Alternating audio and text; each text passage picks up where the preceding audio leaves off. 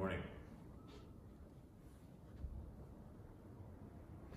Growing up as a double PK, that means both my parents were priests, for those of you who don't know the term. I served as an acolyte in this church almost every week once I was old enough. This means I had a bird's eye view of people receiving communion week after week.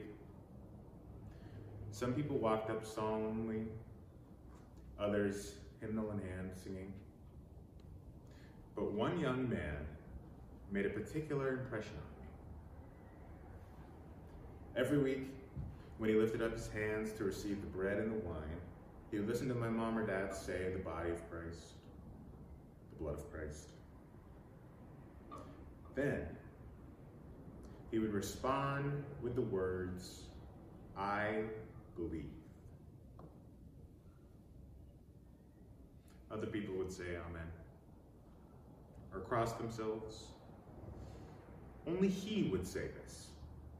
So I waited each week to hear him say it. And it often gave me chills. It was a powerful moment to witness his faith. And it encouraged me in my own. I wondered, what does it mean to truly believe that this is the body and blood of Christ? What does it mean to feed people the body and blood of Christ? Fast forward. Now, I find myself running a food pantry where we're feeding people in a different, yet not unconnected way. Preparing for my sermon this week, I've been reading Sarah Miles's book, Take This Bread. In it, she recalls the many stages of her life, from her time working for justice as a reporter in Central America to the first time she stumbled into St. Gregory's Episcopal Church in San Francisco, setting her on a path to start a food pantry of her own. At a particular part in her journey, Miles has just been asked to assist with the distribution of communion. Miles recalls one particular Sunday where she was giving communion, and she suddenly felt and saw Christ looking back at her in the eyes of the one she was feeding. She describes how, at that very moment, all the doubts and cares and worries ceased. All that existed was her, the divine vessel in front of her, and Christ, all being fed. You could say, well, of course, this is possible at communion. But I'm here to tell you that it can be just as true when we are feeding each other in other ways. Food can often become such a regular part of our lives that we hardly notice it. And for those of us who work with food as a living, like myself, a bartender, it can be even more mundane. But when we stop and think about it, food brings us so much more than just fuel. It gives us a place of gathering. It shows us that we are cared for by the one who made it. It's a medium in which we can create, express ourselves in ways that words simply will not suffice. It connects us in our humanity to one another. We all have to eat.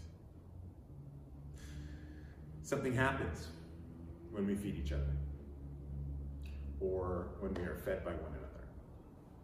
A moment of deep connection,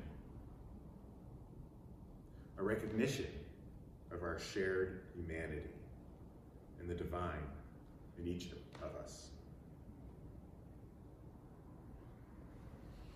Hour by hour at the food pantry, it's easy to miss the sacred moments. We're busy. People are yelling at us, people are yelling at each other, and it all can seem as if we're just moments away from it all falling apart. But sometimes there are moments when the Holy Spirit breaks in, and there's no denying it. This happened to me last week during our monthly distribution. I found myself splitting my time between kneeling on the floor, taping together flimsy boxes, and running outside to try and get everyone to keep social distancing in the line. It's moments like this when my bartender brain kicks in right into rush mode. You don't have time to think about yourself. All you have time to do is to work. Because if you stop, everything slows down. After taking another 15 or so boxes with my silly looking white duct tape, I walked over to the window to see once more that people had bunched up. It's time to go outside. If I'm entirely honest with you, I'm always nervous in moments like this. You never know where people might be in that moment, in their minds. What experiences they're carrying with them. What atrocities have been committed against them, maybe that very day. Oftentimes, I become a beating post for that pain. This time, when I went out, we had just run out of produce, so tensions were beginning to rise. Luckily, I had a handful of Star Market gift cards left over from a previous donation, and I began handing them out with the dry goods, while desperately trying to get everyone 6 feet apart. As I was bending down to mark another socially distanced spot on the line with my silly white duct tape, a woman I had just given a card to came up behind me and tapped my shoulder. "Thank you," she said, in a rather thick Haitian accent. "I just wanted to say thank you for all that you do. God bless you."